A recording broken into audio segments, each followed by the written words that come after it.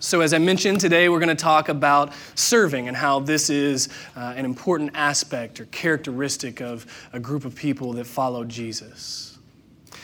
Leading up to that, though, let's talk about this. 10 years ago, a Purdue University professor named William Muir led a study that asked a really simple question, but an important one.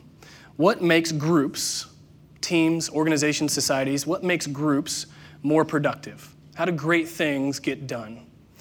And so, to find out what makes groups more productive, Muir obviously studied chickens. Here's some chickens. Those are chickens in sweaters. Full disclosure, I don't think Muir's study had anything to do with chickens in sweaters, but that's funny. I found that and I wanted to share it with you. And somehow that picture makes this next picture of Muir admiring his chickens not seem weird at all. So there's Muir and his chickens. Here's what the study did. It took two groups of chickens, two flocks of chickens. One flock was just left alone for 6 generations. It was an average flock doing average things, doing what chickens do, eating, sleeping, making eggs, being gross, all the same stuff that chickens normally do. That's one flock. It was left for 6 generations. The other flock, he constructed of the individually most productive chickens. How do you find out who's the most productive chicken? Who lays the most eggs? So he took those that laid the most eggs and he made those into a second flock. And every year he would leave the most productive and he would take out the least productive and put more productive chickens in. Essentially, he created a super flock of super productive chickens. And then after 6 generations, he looked at which flock was most productive. The average group, you might call those the Orlando Magic of chickens. Just kind of an average group of chickens doing chicken thing, trying their hardest, but not really getting over 500. That flock was doing actually incredibly well. They were happy, they were healthy, they were more productive than ever. The super flock of super chickens, you might call them the LeBron James of chickens. Here's what happened with them after 6 generations. All but 3 were dead. They actually pecked themselves to death. That's a grim tale, I know. But everybody from economists to sociologists, they love this study because they think it's actually a picture into a window into human culture and human nature. Because so often we actually can live this way, this super chicken model. We can become super chicken parents who want our super chicken children in gifted programs away from all the regular, average Orlando Magic chickens. And then we kill ourselves on the way to the best colleges. And then we kill ourselves all over again on the way to Harvard Law School. And by the time we get to the workforce, we are taught that our success depends on the failure of others. Eliminate everyone else from contention. That's what success looks like. And the idea or the goal that can guide us, and we wouldn't necessarily say it this way, but the idea that can guide us in the marketplace, in our life, in our interactions, is make the people around me less successful than I am. For the past 50 years, lots of organizations, lots of societies, lots of us as individuals have run on this super chicken model, leading to many of the same results as this chicken study. Aggression, dysfunction, loss of productivity, leading to less great things getting done. I was talking to Jeff Kern leading up to this message. I was telling him about this study and how fascinating I thought it was. And he wisely said, it's not the path that's necessarily the problem. There's nothing wrong with gifted programs. There's nothing wrong with Harvard Law. Those can be incredibly good things. The problem oftentimes is the motive. And for most of us, making the people around us less successful than we are is not very motivational. It's not a very motivating thought. It's not very inspiring. But if this is how things work, when we walk outside of this room in about an hour, if that's how the world works, what are we supposed to do? How can we live a different way if this is how everything works? Well, Margaret Hefferman, who studied Muir's work and is also a coach to some of the most successful CEOs in the world, said this. This is what we do in response. We make time and we create space for others. She says, as she's studied, this is what gives momentum to the greatest organizations. Time is everything. Time is where you build trust. Those groups of people that work together the longest are the most productive. time. There's something about making time and creating space for others and working together that makes what gets done better. Here's a small example. She worked with one Fortune 500 company that made one slight change to the way they did business. Very, very minor. They synchronized their coffee break. So for 10 minutes a day, everyone took a break and gave a chance to talk, to interact, to know each other, to say hi, to ask how you're doing. And very quickly, profits went up $15 million and employee satisfaction went up 10%. A simple change that changed so much for that organization. Hefferman talked to teachers at the Royal Academy for Performing Arts in England, and she asked, what type of students are you looking for? Are you looking for the best, the most sensational actors you can possibly find? And to a teacher, they said, no. We're actually not looking for the most spectacular. We're looking for the actor that has something to offer the other actors. Because in acting, what happens between people, that's what's truly powerful.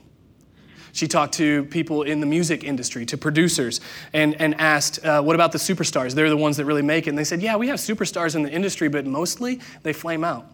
They don't last all that long. These producers said those that were most successful in the music industry, they were the ones who became collaborators, because bringing the best out of others is how they actually found the best in themselves. Hefferman is painting a really different picture of how we should think, and a very different way that we should think about society and community. And the thing is, what Hefferman talks about sounds an awful lot like what I read when I read the scriptures. In Luke chapter 10, Jesus is sitting with some people that ask essentially this question: what should we do to be the most productive? What's the best thing we can give our hours and our life to? And Jesus responds this way: love the Lord your God with all your heart, soul, mind, and strength, and your neighbor as yourself. This sums it up. This is how you should use your hours. Jesus is giving us the bullseye of life.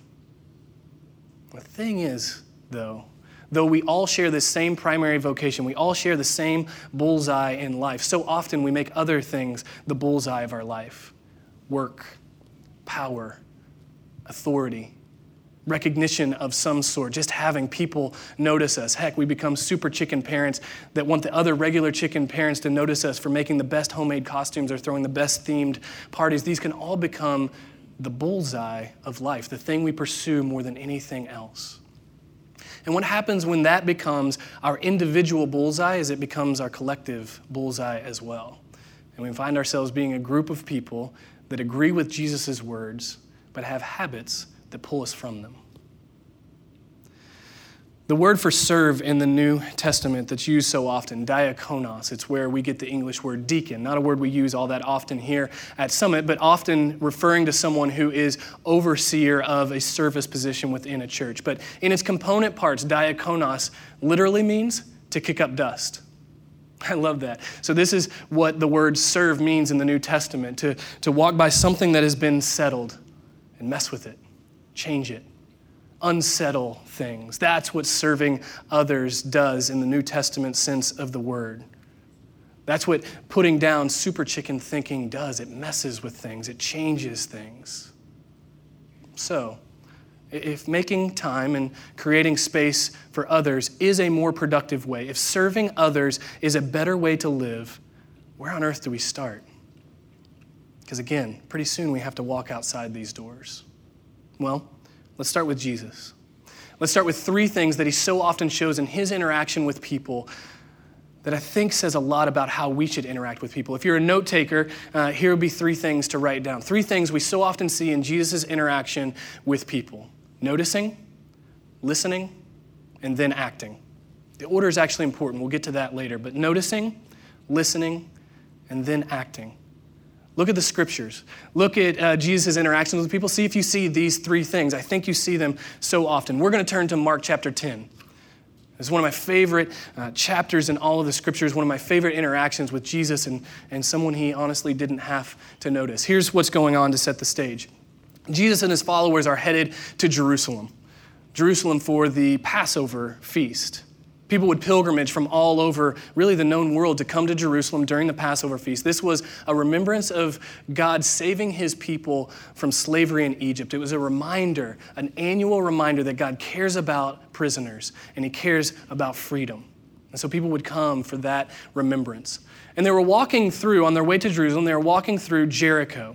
And this was a town where the people would come out and they would essentially watch the parade of people on pilgrimage go by. It was a people watching. If you've ever been at the airport and you get there just a little early and you don't have much to do and you just watch people go by, essentially it was like a magnified version of that. It was like the big deal for Jericho in any given year was to watch the pilgrims go by.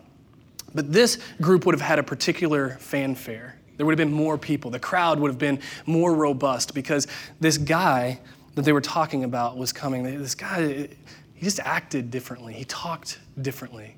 They say he actually heals people. And he invites in people that other people don't want to be around, and he has meals with people that you're not supposed to eat with, and he talks about God in a completely different way, and he talks about people in a completely different way. Jesus was coming by, and so there would have been a particular fanfare this day. Mark, the gospel writer, picks it up this way in verse 46 of chapter 10.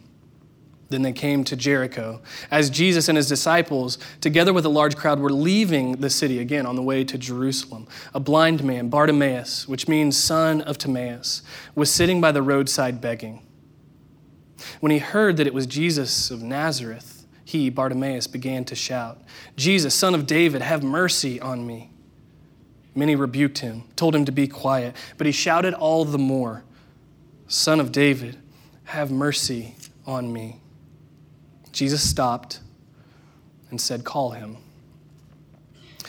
Some of you this morning came here and you probably identify a lot with Bartimaeus.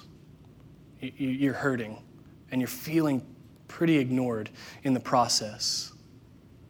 If that's you, I really am sorry. I'm sorry that you're hurting, and I'm maybe even more sorry that you're feeling ignored. But if I can offer you anything this morning, and maybe this is the most important thing that you'll hear this morning, if you're hurting and feeling ignored, the Savior of the world, the one who came to live and love and die and rise again so that we can have life, when you call out to him, he stops for you.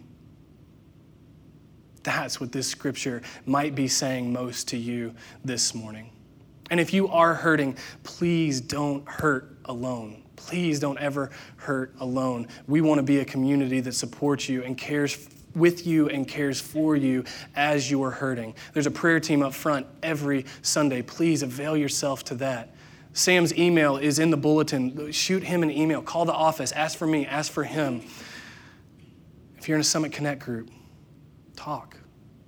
Be open about where things aren't all right. And if you're not in a Summit Connect group, maybe this is the one most important reason for you to get into one.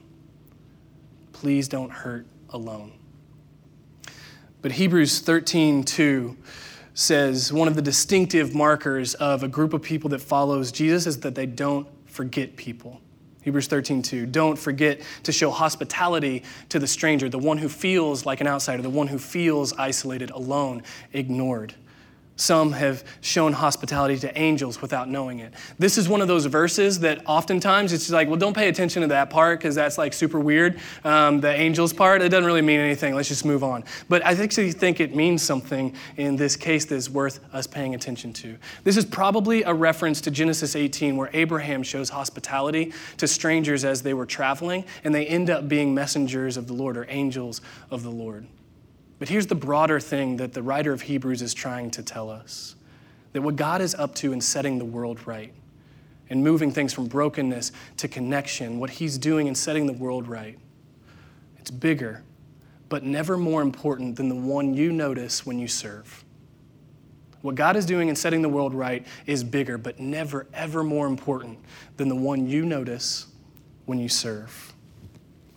Noticing people is this important part, the beginning of serving others. Super chicken societies, they don't bother themselves with strangers. And a lot of times, it's because of fear. The fear at minimum is a loss of time. Because strangers, outsiders of the group, they take time, they take work, they're distractions. And so super chicken societies say, you know what, I don't have time for that type of thing. But the group of people that we're called to be as followers of Jesus will always include, it won't be limited to, but it will always include noticing those that feel like strangers, sometimes even in the four walls of the church. Sometimes we can come to church, we can come to this gathering and feel like we're part of something, but we're not actually known.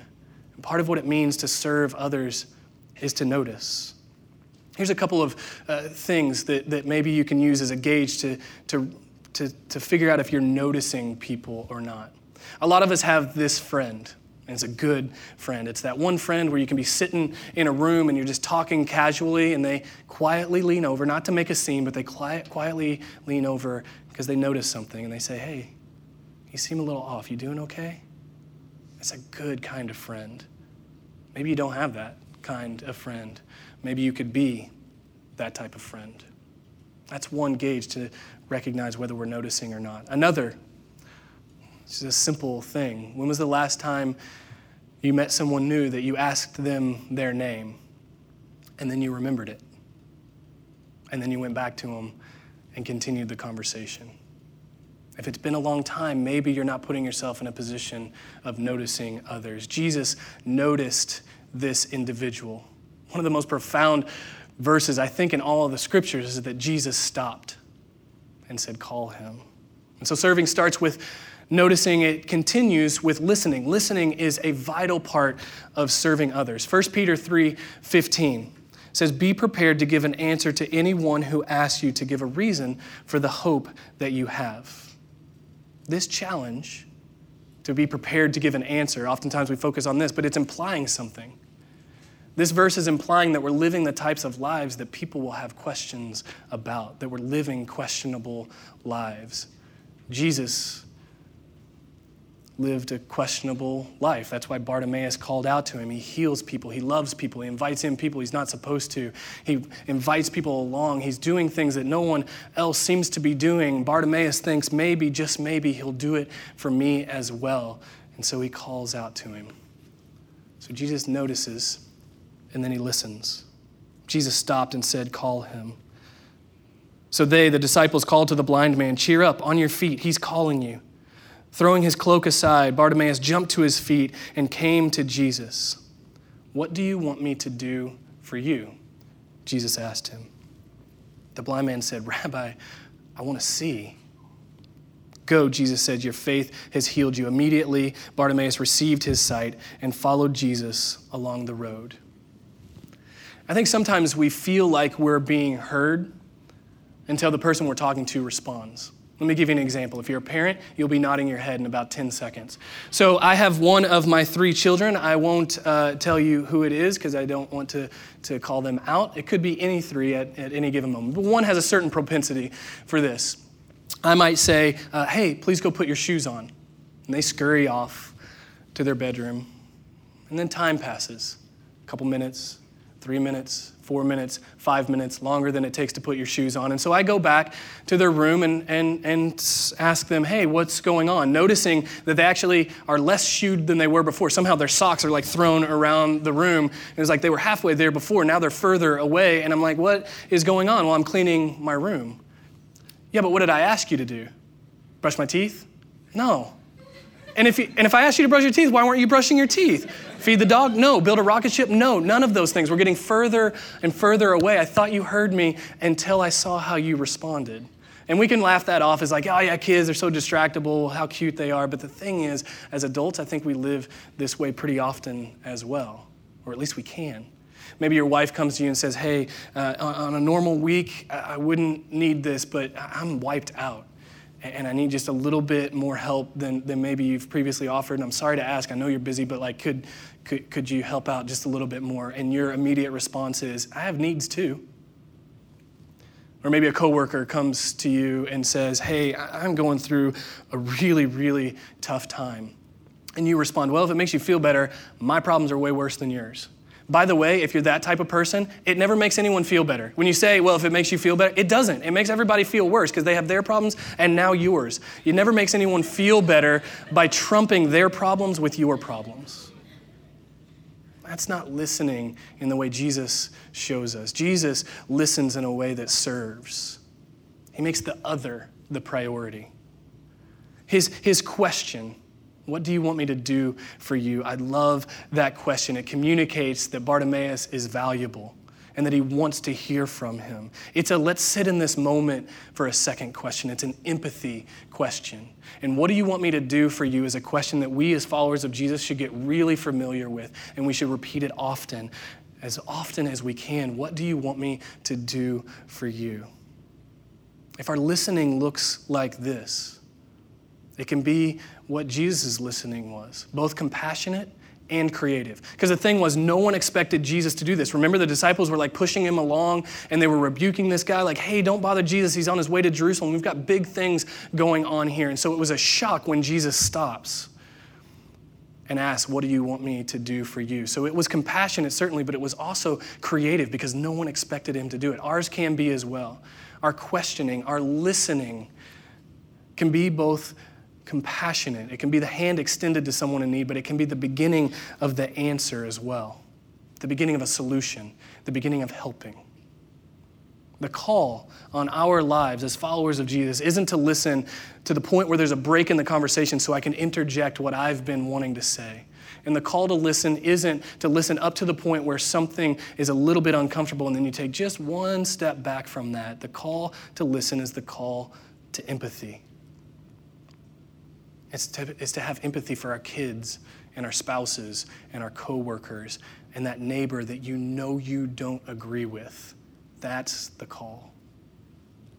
It's the call to try to identify with people that are different than you. Hebrews 13:3 gives us a really interesting picture of this. It says, remember the prisoner as though you were imprisoned with them, the mistreated as though you were the one suffering. We have a campus in the 33rd Street Jail. Part of the Summit family is we have people, men and women, who are inside jail, but they're part of our Summit family. They're living out the vision. They're not putting the pause button on their life. They can follow Jesus right where they are, and we believe that. And so that's why we have a campus there. But many of them are told that the best use for their life is to be separated from everything and everyone that they know. And for some of them, that is true some of the time. But the question is, are we listening to them? Are we considering them? There are 50,000 people in Orange County that are in jail, and a vast majority of them are in a pattern of going back again and again and again. Are we listening? There are other things going on in our community. There are 10,000 homeless adults in our community, another 10,000 homeless children. Are we listening? In the 6 counties surrounding Orange County, there are 190,000 children who often or occasionally go without enough food. We're the only major city in the United States, the only major city in the United States where the majority of jobs pay less than $30,000 a year. That means there are hardworking people in our community that don't have enough money to pay rent and provide for their family. This is what's going on in our community. Are we noticing? Are we listening? We live in a world where our Facebook pages are littered with posts and articles and images and all types of people. And for some of us, that's a little bit hard to handle, particularly in this season. I don't know if you know it, but there's an election coming up on Tuesday. There may have been somebody talking about it that you've heard something about. And this can be hard for us. And so we sometimes say, you know what, enough is enough, and we'll just edit out those that are the most difficult and the most challenging and the most different from us. And honestly, I'm not here to say whether you should do that on your Facebook page or not. I honestly am not sure. But if we're not careful, we live our lives that way. We edit out the most difficult and the most challenging until we're surrounded by people that look exactly like us, think exactly like us, feel exactly like us, and then we wonder why we're divided. It takes work to hear someone's story, not just label them because of their opinion. It takes work to hear why someone acts the way they do before we judge what they've done. It's not that what you have to say isn't important. It absolutely is. It's just that theirs is too. I have this friend, Sophie King, who lives near the Atlanta area, and she works at a shelter for women who have been arrested for everything from prostitution to distribution of narcotics, all kinds of crazy stuff, but they're actually seeking transformation. They actually want to turn their lives around. And she says something that's always stuck with me. It's been very impactful in my life. She says, until I know her story, I don't have anything to say to her. I can't judge, I can't condemn, I can't help, I can't support, I can't encourage. Until I know her story, I don't have anything to say to her. In the 1980s, there was a pastor named Jeffrey Brown in the Boston area. Boston in the 1980s, the homicide rate was raising exponentially. It was a really rough place to be, and it was changing the city. Parents wouldn't even let their kids out to play at night. And so Pastor Brown said, we need to do something about this. So they began programs that were reaching out to at-risk kids. They were preaching peace and the end of violence. And he said it didn't change anything. And so what he said is, I needed to redefine my sense of community. Rather than trying to draw people in, maybe I needed to reach people right where they are. Maybe I needed to go to them to help them know they matter to God. And here's how he did it. On Friday and Saturday nights at 10 p.m. to 2 a.m., he and a small group of people would go out into the streets of Boston, and they would just talk with people.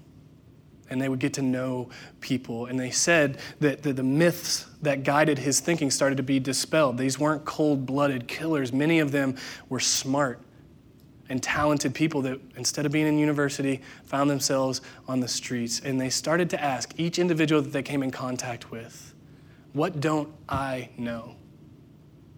What's going on in the streets? What am I missing at night? And it actually led to answers. It took time, but it led to answers. And they started working with schools and social workers and the police. They were all working together. And the homicide rate in Boston dropped 79%. It's called the Boston Miracle. And there were programs. There were failed housing programs and failed drug prevention programs and failed educational programs. What Brown said is that what was missing was mining the assets of the community. That's how things change, mining the assets of the community. And Brown said the only way to do this is listen.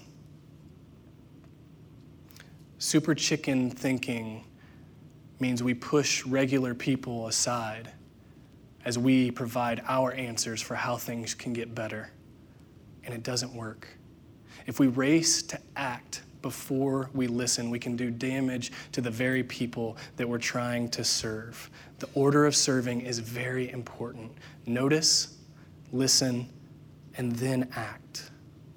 And our action should always be to help establish or reestablish relationship, connection. The miracle behind every one of Jesus' miracles is relationship. Take the leper. He heals the leper from his illness so that the leper could return home.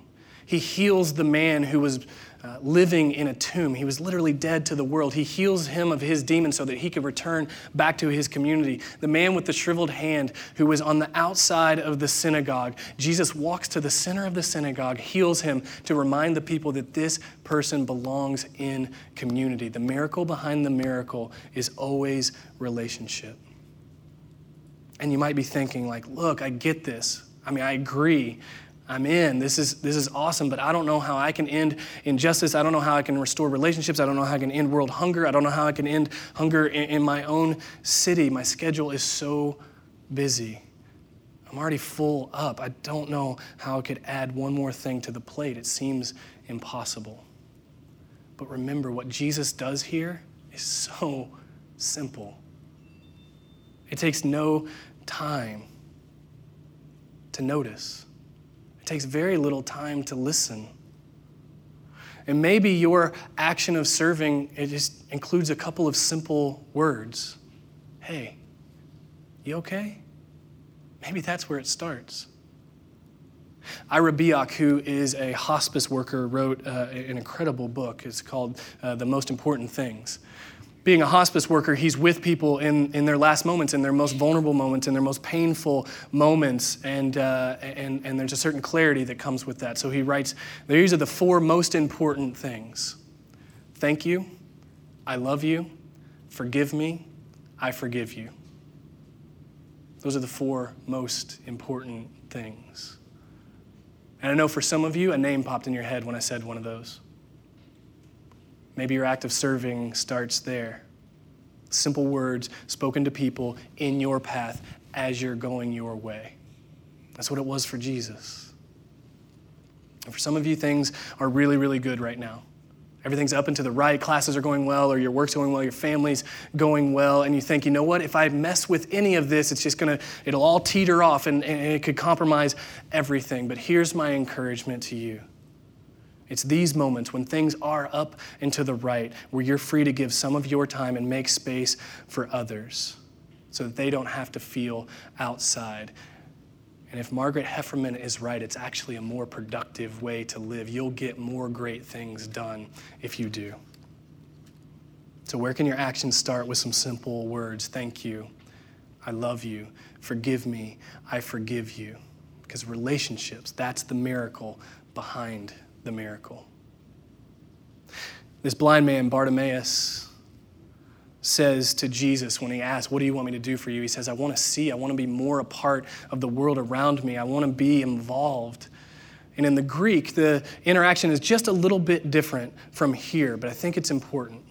It goes something like this. Jesus says to Bartimaeus, go your way. Your faith has healed you. Immediately, Bartimaeus received his sight and followed Jesus in the way.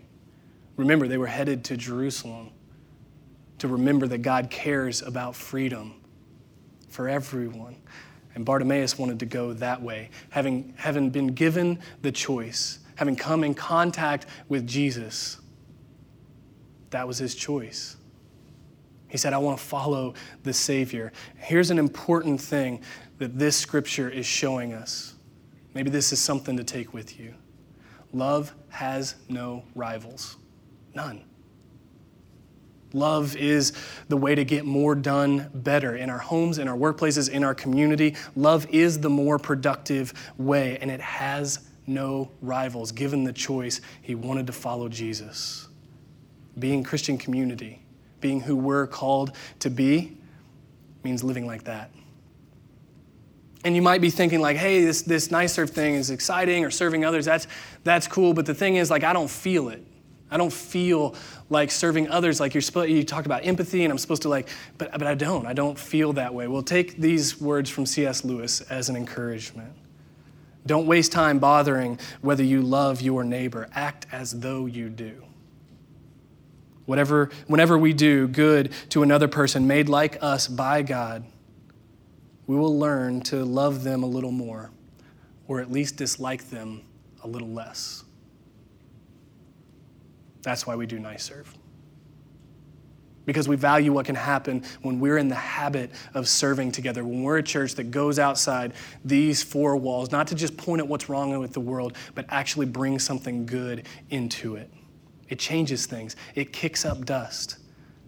I've seen NYSERV, a simple 3-hour Saturday morning, be so catalytic in transforming people's lives, not just those we serve, but us as we do it as well. That's why I'm encouraging you to be a part of it. I had a friend named Jason who recently lost a battle with cancer. He fought a fight that no one should have to fight, and he did it well, and he finished strong and boldly and faithfully. But when I met Jason, he was kind of on the sidelines of faith and in some ways on the sidelines of life. He was just kind of floating through. Nothing was too incredible, and he didn't feel like anything was incredible. And part of what changed that for him was that he led a NYSERV project. It seems silly, but it's absolutely true. So he led this project at a group home, a foster home for children. And the project was pretty simple: lay some mulch on a path. Doesn't seem all that significant. But Jason really attached to it. He said, you know what, I would love to do that project. I mean, because these kids, they deserve to be in God's creation and to have people show up and remind them that they matter to me and to God and to people that follow God. And so I'm in. I'll do it. And he enthusiastically did it, and he was this great cheerleader for the project, and it went well. And then he just kind of kept going back. He went back with his family. He went back with his Summit Connect group to engage with these kids. And so I wasn't terribly surprised when the next NYSERV came around where he said, hey, I want to lead a project again. But then he said something really surprising. He was like, hey, can we do it a little differently this time? Could we possibly invite the kids from the home to work on a project outside of the home? And I was like, oh my gosh, this is a great idea. And he said, yeah, they're such great kids. I mean, they have so much to offer. Like, God has made them with these incredible gifts and talents, and I just don't think they hear that enough, and I don't think they get a chance to display that enough. And so I'd love to maybe do have some part in them knowing that they have so much to give and that God really cares about them and they matter. It was incredible. I mean, Jason's life was changed because he noticed and he listened and then he acted. He got to know those kids and he fell in love with them. And those kids were changed as a result of that as well. They're more connected and understand more about who Jesus is and how he loves them than they ever would have been if Jason hadn't taken that step.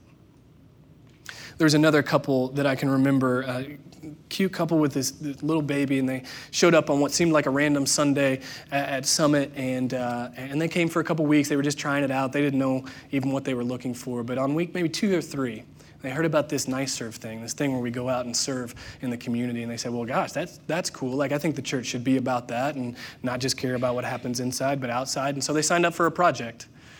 And on that project, they met some people that were in a Summit Connect group, a group of people that were trying to figure out who Jesus is and what that means for their life, and they got to know him. And this great Summit Connect group said, hey, to this young couple, why don't you come join our group? Like, we just hang out on Tuesday night and we try to figure out this whole Bible thing and what we can do with that. And they said, okay, great, we'll do it. And a couple months later, that husband of that couple that showed up on what seemed like a random Sunday took the step of walking out into the water and being baptized as a follower of Jesus, and his wife and their daughter cheered him on the side of the beach that day. And he said, the reason I did it is because I want to follow Jesus, and I want my family to follow Jesus, and I want to do it because I've seen a little bit of what it looks like when a group of people get together and know each other and care about each other and care about the world around them and are willing to serve. He is boldly following Jesus because he stumbled into this thing called Nice Serve. I don't know what your Nice Serve story will be. It might not be that dramatic, but it will be no less significant. It might not be that dramatic, but it will be no less significant. If you've never done Nice Serve before, it's coming up on Saturday. It's 3 hours of your time. Do it. Jump in with us. Sign up. Take that step. Move some stuff around in your calendar if you need to. Kick up some dust with us. And if you've done Nice Serve so many times that it feels like a routine, but somehow in the routine it feels less significant, let me encourage you, please continue to engage, because what we do repeatedly shapes who we are, and what we leave undone shapes who we are as well. A big part of why this campus exists, why we're sitting here right now, is 7 years ago, a group of people, small group of people, smaller than this number, got in a room and we said we have 2 options. We can either stay here, that was Herndon campus, we can stay here and we can invite our friends and family and neighbor and coworkers into this place and we can seek to live the vision out here, or we can go into our own neighborhood and we can reach further and deeper into those neighborhoods, the neighborhoods where we live, with the hope and the help of the gospel. We can connect in Christ-centered relationships with people in our neighborhood. We can serve those in our neighborhood. We can expand the organizations and the people that we get to serve by forming a new campus. And they said, I don't know what it'll look like, but I'm in. A huge part of why this campus exists is because we wanted to be a people who could serve more people. And my hope is this is still a huge part of why this campus exists, because there is something that happens when we're in the habit of serving together. So doing Nice Serve is important. I encourage you, be here next Saturday for that. But this is as much about your next week as it is your next weekend. It's making people around us less successful than we are. It isn't very motivating and it isn't very productive. But you know what is?